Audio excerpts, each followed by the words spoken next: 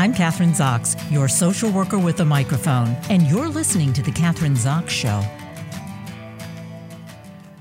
Joining me today is Dr. Tracy Dennis-Tiwary, and the title of her new book is Future Tense.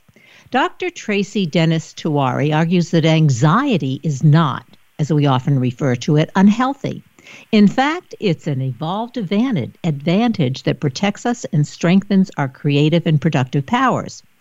Although it's related to stress and fear, it's uniquely valuable, allowing us to imagine the uncertain future and impelling us to make that future better. Distilling the latest research in psychology and neuroscience and offering real-world stories and personal narrative, she shows how we can explore and leverage even very distressing anxiety rather than being overwhelmed by it. She's a professor of psychology and has been featured throughout the media, including the New York Times, Washington Post, CBS, CNN, Bloomberg Television, NPR, and I guess many more. Welcome to the show. Nice to have you on, Dr. Tracy Dennis-Tiwary. Thank you, Kathryn. It's great to be with you. Well, I'm going to start by saying, and we did say this before we went on air, or I said this, I guess, anxiety. Anxiety, and everybody I know seems to be anxious. And you said, but that's not necessarily a bad thing. It's a good thing. We have to change the paradigm. So let's start with where do we begin? Yeah, exactly right. So we are using anxiety to really describe all of the stress and strain of being alive today. It's when I was growing up, actually, stress was that word. You might remember. It's like everything that was difficult, we say, I'm stressed out, even if it's something good. And now anxiety is describing that. But here's the problem. It's not that we're too anxious today that I believe is the problem. I believe it's that we're coping with anxiety in ways, thinking about anxiety in ways that are unintentionally actually making anxiety worse. That we've started to really spread, and this is on mental health professionals, a lot of this. We've spread this idea that anxiety is always a disease. It's a dysfunction. It's something that needs to be fixed, and we need to protect ourselves from it. But there are two problems with that. One is that causes us to do a host of unhelpful things when we actually experience anxiety. It causes us to avoid and suppress it, and that's a recipe for spiraling out of control. And the second thing is that we cease to be able to tell the difference between normal, healthy anxiety and an anxiety disorder, which means we're not only pathologizing ourselves and those around us, but we're actually missing the opportunity to see all the ways that anxiety has evolved to be a feature of being human, to actually help us prepare for the uncertain future and to make us more persistent and creative and even socially connected. So it's this two-pronged opportunity cross. I'm going to stop you there. How do we make that distinction? Because I think that's obviously key. That's important. And I think one of the statistics that I read that 1/3 of us will struggle with anxiety in our lifetime. That's a lot of people. And you're saying we don't necessarily need to do it if we can make that distinction between, I don't know if you're saying normal, healthy anxiety and bad anxiety.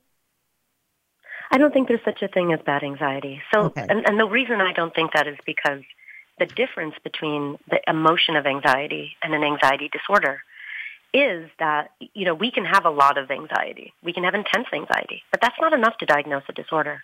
We only diagnose a disorder when the ways that we cope with that anxiety are getting in the way of living life. So imagine that you're a kid and you're starting to get nervous about tests and anxious about performing in school, and you start to avoid going to school. You start to actually fail at class because you're never there. You start to cut off from all your friends. So the anxiety about the test was not the problem. It's the way that person was coping with that anxiety. And over time, if that gets in the way of, in this example, being able to perform in school and connect with friends, that's when it can actually be diagnosed as a disorder. So what we're doing is we're seeing all signs of anxiety, every feeling we have, as a danger signal, when actually anxiety is an emotion that prepares us. It's not fear. Actually, anxiety, we think that it's just fight, flight, that fear feeling. But anxiety is actually nervous apprehension about the uncertain future. Fear is about now, someone holding a knife to my neck, and I'm ready to react. Anxiety makes us into mental time travelers, where it's actually priming us to think about the future, to prepare for it, make plans, knowing that something bad could happen, but something good could happen too. So anxiety is actually a tool for navigating the uncertainty of our lives. And is that where anxiety gives us the power of creativity, or it has the potential to give us the power of creativity if we see it in the way that you're describing it, and also gives us the power to taking risks? I think that's another piece of it. I love that. Yes, exactly. Because if we think about anxiety inhabiting that space between now and all the possibilities of the future, well, that's where creativity exists as well, right? It's about bringing possibilities to fruition. It's about being with that uncomfortable feeling of not knowing what's coming around the bend. Hope is also there. We can be hopeful only about a future that we're not sure of. So I think of anxiety and hope and creativity as being part and parcel of each other. And yes, it can feel like fear. It does feel like fear sometimes, but it has these unique qualities, these aspects of our humanity that actually I think we should be proud of, that we don't have to be frightened of, that we can start to believe, it's not a warning signal all the time. It's information to listen to lean into, and we have the power to work with it. In other words, it keeps us from being, I don't know, the word inertia keeps coming up. Like if we weren't anxious, as you're describing it, we would be kind of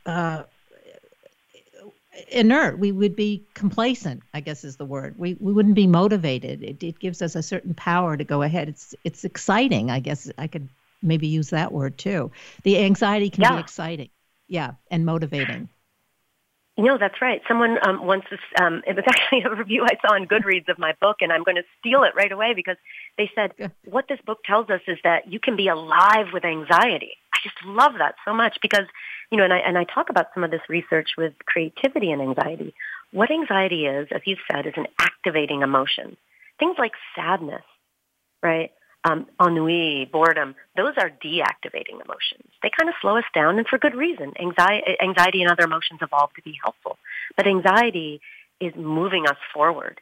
And in research looking at, if you actually induce anxiety in someone, make them think about something very anxiety-provoking, and then ask them to do a problem-solving creativity task, people who are anxious look very similar to people who are happy in terms of their ability to persist in problem-solving, think outside the box, and be innovative. Yeah. Well, if you think about it, people in theater, people that I know who performers, painters, very creative people, they're usually very anxious, and that is what propels them to be able to perform and do a great job, or whatever the arts are, and which is, I guess, exactly what you're describing. But what about you personally? What I guess going back in your career, in your life, in your personal life, how did this, you decided to do research on anxiety and then hence your books, et cetera. But where did this all come from in your personal life? Well, I think there's probably so many answers to that. But the first part of the answer for me is that I've really, devoted the past 20 years of my life to understanding and trying to prevent and treat anxiety disorders. So I'm I've been very committed to this, and I know the suffering that anxiety disorders cause, so I never want to underestimate that or diminish that.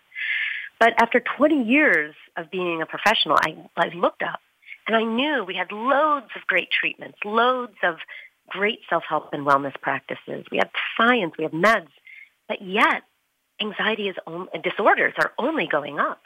So we're doing something wrong. So it was really this sense of personal failure and bewilderment, I think, that really made me just take a step back. And what I saw is that it's not that the treatments aren't good or that some of the help that's being offered isn't good. It's that the very first step, how we relate to anxiety, is causing more problems than it helps. That by treating it like an enemy, we're making it our enemy. That instead of understanding it's a potential ally that, yes, has to be negotiated with, like a lot of allies, we're demonizing it, and we're missing all the opportunities to actually work with it. Instead, we've habitually started going around it. There's a great treatment for child anxiety that has come out of the Yale Child Study Center, and the essential finding is that kids who struggle with anxiety, parents with all the best intentions, systematically help them go around anxiety-provoking experiences. They try to save them. They try to comfort them at every turn. And they never really allow kids to work through anxiety. And that is not parent blaming, but it's part of what kind of prevents kids from learning how to cope effectively. And so this treatment is actually only geared towards the parents, teaching them to help kids through rather than around anxiety, not to take it away. And so this is just a small example about how our attitudes, all very well-intentioned about anxiety, are getting in the way of really doing helpful things, which is learning to cope. And how does this fit into, I'm sure maybe you were anticipating this question, I don't know, but COVID, because COVID has created a kind of global anxiety, I would say. I mean, you hear about it all the time, not just here in the United States, but most everywhere. So in terms of anxiety, COVID, coping with adults, and then you're mentioning children, how does that fit into what we've been talking about, that turning it into a positive kind of a experience for all of us? Yeah, if anything has defined the era of COVID, it's uncertainty. Because we don't, just remember just a couple years ago how little we knew, right? And every day is full of uncertainty and loss for so many of us. I believe that anxiety is actually our helpmate in navigating that uncertainty. You hear all the headlines and you see them very attention-grabbing. This is a crisis of, anxiety disorders are going off the charts, and actually they're exactly as off the charts as they've been for the past 20 years. So what's happening, when we look at the data, we actually see that some anxious folks didn't do worse during the pandemic. They actually were doing as well, if not better. Some people were actually able to see this moment of uncertainty and anxiety and realize, wait a second, my anxiety also helps me prepare. It helps me, I remember when I was wearing, gloves and, when I went to the grocery store and when we could first even go out in public, it was exciting. And my anxiety about safety made me make some very good choices in the beginning. My anxiety about my kids and how they would be doing in Zoom school made me really lean into finding as many opportunities for enrichment as I could. It made me creative. It made me persist in finding solutions. So at the same time, yes, some people suffering from anxiety, it has been much harder, especially getting back out into the world after suffering from social anxiety. But we have to see anxiety as that double-edged sword. Instead of saying it's always bad, we can see the moments where it gives us useful, interesting, important information if we give it a chance, if we're curious about it.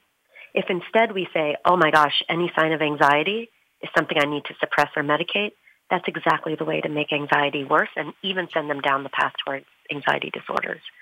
So I believe that the first step in working with our anxiety, which is a feature of being human, it's not a bug. We evolved to have it to be helpful. The first step is being open and just curious about it. Just consider for a moment that it might not be a malfunction. Consider for a moment it activates us like, it gives us energy like a wave. Yes, you can drown in a wave, but you can also ride it forward. You can surf it. You can learn to swim. And I think if we shift our approach just a little bit to thinking of it this way, we will own anxiety more than it will own us. We will work with anxiety more than it works against us. And that's the basic premise of my book and my mission, really. So if we own anxiety, we as individuals, and that's a good thing, how do professionals fit into this? Because I know the first thing, sometimes when you go to a doctor for the first time, they'll, give you a sheet of things to answer. And one of them, have you ever been anxious or depressed or whatever? And the, psychologists, social workers, psychiatrists, and just general practitioners, sometimes the first thing they want to do is give you medication just to help you get over it, just to take the edge off things. And this still seems to be something that professionally is out there and that is sometimes the first response. I think that's a huge mistake. I'll say it very, very directly. I think that there are some people for whom medication is a necessary support, but it was always designed to only be used as a temporary help. And all the evidence suggests that when medication is effective for people, it's combined with behavioral and cognitive therapies. So that we need to think of medication not as a first-line defense, but as a necessary first step for people who just can't get down to a baseline to benefit from other therapeutic approaches. I also think of it as sort of, if you go with the old adage, give a person a fish and they'll eat for a day, teach a person to fish, they'll eat for a lifetime. Medication is the fish. It can help you in the moment, but we need to learn to fish if we're really going to sustain mental health. And remember, mental health is not the absence of anxiety. We have gone through decades of this very dangerous, in my opinion, destructive view that all emotional discomfort is a problem, and it's just not true. Part of being human, it's about experiencing these emotions. So if we immediately numb them, if we are uncomfortable with all kinds of emotional discomfort, we will lose opportunities to actually be what, this is a term that Nassim Nicholas Taleb coined called anti-fragility. Anti-fragility is that we grow stronger through challenge. Fragility is that we break like a china teacup into a million pieces. Humans are not fragile. Our emotions are not fragile. We are anti-fragile, like the immune system. If you throw viruses and bacteria at it, if you give that's why when we challenge our immune system, it can mount an immune response. And it's the same way with our emotions. We can master them. We can work with them. Sometimes we need help. The first line of defense should not be medication. Let's talk about emotional discomfort, because I think that's something also that's pervasive in our society that is not working for us, as you described. I mean, we start with birth. Getting medicated when you're having babies, making sure there's no pain, or when you die, making sure that nothing looks bad that's going to make people feel bad or anxious, fake grass and whatever we fake everything and we fake it. But that's the beginning and the end, but all in between. And I think you touched on that too with our kids. We don't want them to feel bad. We don't want them to feel sad. We want them to always feel good and always feel happy. And that's not a good thing. So as a society, we have, to change this paradigm that you've been talking about. Your book is there, but is great. And what else are we doing? Mm-hmm. Is there any, are we doing anything else to sort of stop trying to put the kibosh on feeling numb or emotional discomfort? Well, we end up feeling numb, but this emotional discomfort, we need to celebrate it. We need to move forward. We need to be, it's exhilarating. Are you the only one saying this? No, I think it's, I see little signs of it. I hope I'm not the only one saying it. But I feel like there's a zeitgeist happening. I feel like there are conversations now where we've learned that this toxic standard of positivity, of flawlessness, of perfectionism, this constant drive for human, to always be totally happy all the time, as if mental health equals the absence of uncomfortable feelings. It's absolutely the opposite. So I think that, and we see this, as you mentioned too, with all sorts of pain. So you see the opioid epidemic. I don't think that's any different in some sense from the benzodiazepine epidemic, the anti-anxiety med epidemic. Both are killing people, and both are coming from a stance of needing to immediately squash all sorts of pain. And both, I think, for many people, for many professionals, is largely well-intentioned, but we can't make that excuse anymore. We have to move past this idea that the goal is to make everyone comfortable. We're tying one hand behind everyone's back by doing that. You cannot be a human in this world unless you celebrate the messiness of being human. And then, honestly, it's like being kind of almost like an alchemical magician. Like I was thinking about this the other day. If we think of our emotions, even our really difficult ones, as ways of being in the world that energize and give us information, and sometimes we're up and sometimes we're down, and they can be transformed into wisdom. All these experiences are part of human wisdom. And if we cut them off, we're cutting off what it means to be human. So I think we should move towards an attitude of engagement and transformation and doing the hard work. We humans are up to it. We can do these hard things. We can feel hard emotions. I think this needs to be the movement taking us into the 21st century. Well, in doing that, I'm thinking, I don't know, is it Crosby, Still, and Nash? But we have to teach our children well, and we have to start with that. Yeah. And as you're talking about kids, I mean, I'm thinking about, when your kid loses the game or doesn't get the prize, well, then we're going to take you out and give you an ice cream cone. We'll do something we'll make you feel better, rather than this really sucks. It feels terrible. Let's talk, I get it. And where can we go from here? But we don't tend to do that. And you see it all the time with parents, grandparents. So in this, I agree entirely. Yeah. And I think if we can get the message to parents, hey, there's no being a perfect parent because there's so much pressure on us. I have a 13-year-old and a 10-year-old, so I'm in it, and right there's so much in pressure. the midst, yeah. And what I think we need to tell, and this again, it's on us professionals. We have to do a better job. We have to say, listen, the best thing you can do for your kid is fail together, is know that failure is part of getting to excellence. It's not a diminishment, And when we can teach kids knowing how to feel bad is the key to feeling good. Knowing how to fail is the key to success. And if we can just say this over and over again, play it out in our own lives with our kids, not just, talk the talk, but actually walk the talk or walk the walk, do all of that. I think that these are the conversations that need to be at the forefront now. Do you know somebody or many somebodies who do it really well that you can talk about? In terms of parenting? Mm-hmm. Who do exactly as you've described, that, we're going to fail together. Yeah. I feel like I see it here and there all around me. I feel like, I'm raising my kids in Manhattan, which is a challenge. There's this big phenomenon that I think we've all talked about called snowplow parenting, which is what you're describing, really. This not just helicopter parenting where you're hovering, but a snowplow parent removes all obstacles to perceived success or happiness, right? And so I think there's been a backlash in the past 3 or 4 years in my community of parents where we're saying, hey, listen, we're actually not doing our kids any service when we're not allowing them to work through stuff and to do the hard work and to fail at times and pick themselves back up. So I see some of these conversations. I feel like one thing I'm doing with my friend group and my parenting group is also constantly, and it's in my book too, I talk about my parenting fails all the time, and I have massive ones. and the beauty of that is that, I have a story where I literally fear-shamed my son. And can you imagine? This is like I'm supposed to be the anxiety expert. And I shamed him about his anxiety about learning to ride a bike. And I didn't realize it, but I had inadvertently recorded myself on my iPhone speaking. So I played it back, and I realized what I had done and how really unhelpful it was and how unfair it was. But I was able to actually play that recording for my son and say, hey, bud, wait a second. I was making a mistake here.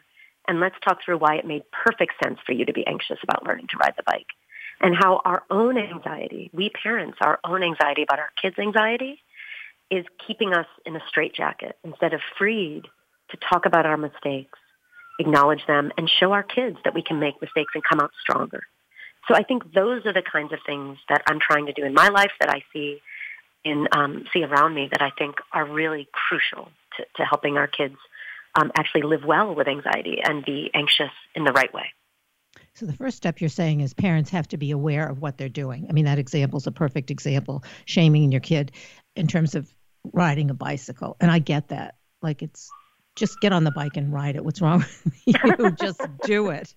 Don't say that. That's not a good thing. He falls off or she falls off and you're frustrated and you're pushing. And I can picture the scenario because I've done it myself. Yeah, you got it. Yeah. Yeah. That's it. I transcribed it, actually. So it's word for word in the book. But you were able to step back and say, what am I doing? That's the first step. But then the other thing, you discussed it with your son. Sometimes people get through the first step. Oh, what did I do? I won't do it the next time. But then to be able to communicate to your child that this is what I did, that's key also. And that's another step, I think, it's in the whole process. Being okay with vulnerability. Yeah, because part of our fear, the reason we revile anxiety, is we don't feel comfortable with our own vulnerability. And so when we can say to our kids, hey, I was anxious about your anxiety. And I'm vulnerable right now because I was wrong. And we can work through this together. Those are gifts that we can give to our children and to ourselves, because it's this anxiety about our kids' anxiety and not being able to take that step back that I think really prevents us from using our creative powers as parents to be, all of us have these amazing parents inside us. And I almost feel like the self-help world out there gets in the way of that, of trusting our instincts, of being real, of feeling like we have to, if we don't check off 20 of the 20 boxes on the good parenting checklist, that it's just, we might as well just, go home, forget about it. And that's very destructive. Again, it's this attitude of, you can't be in process. It's all or none. Like good parenting, it's either good or it's bad. Anxiety, it's either good or bad.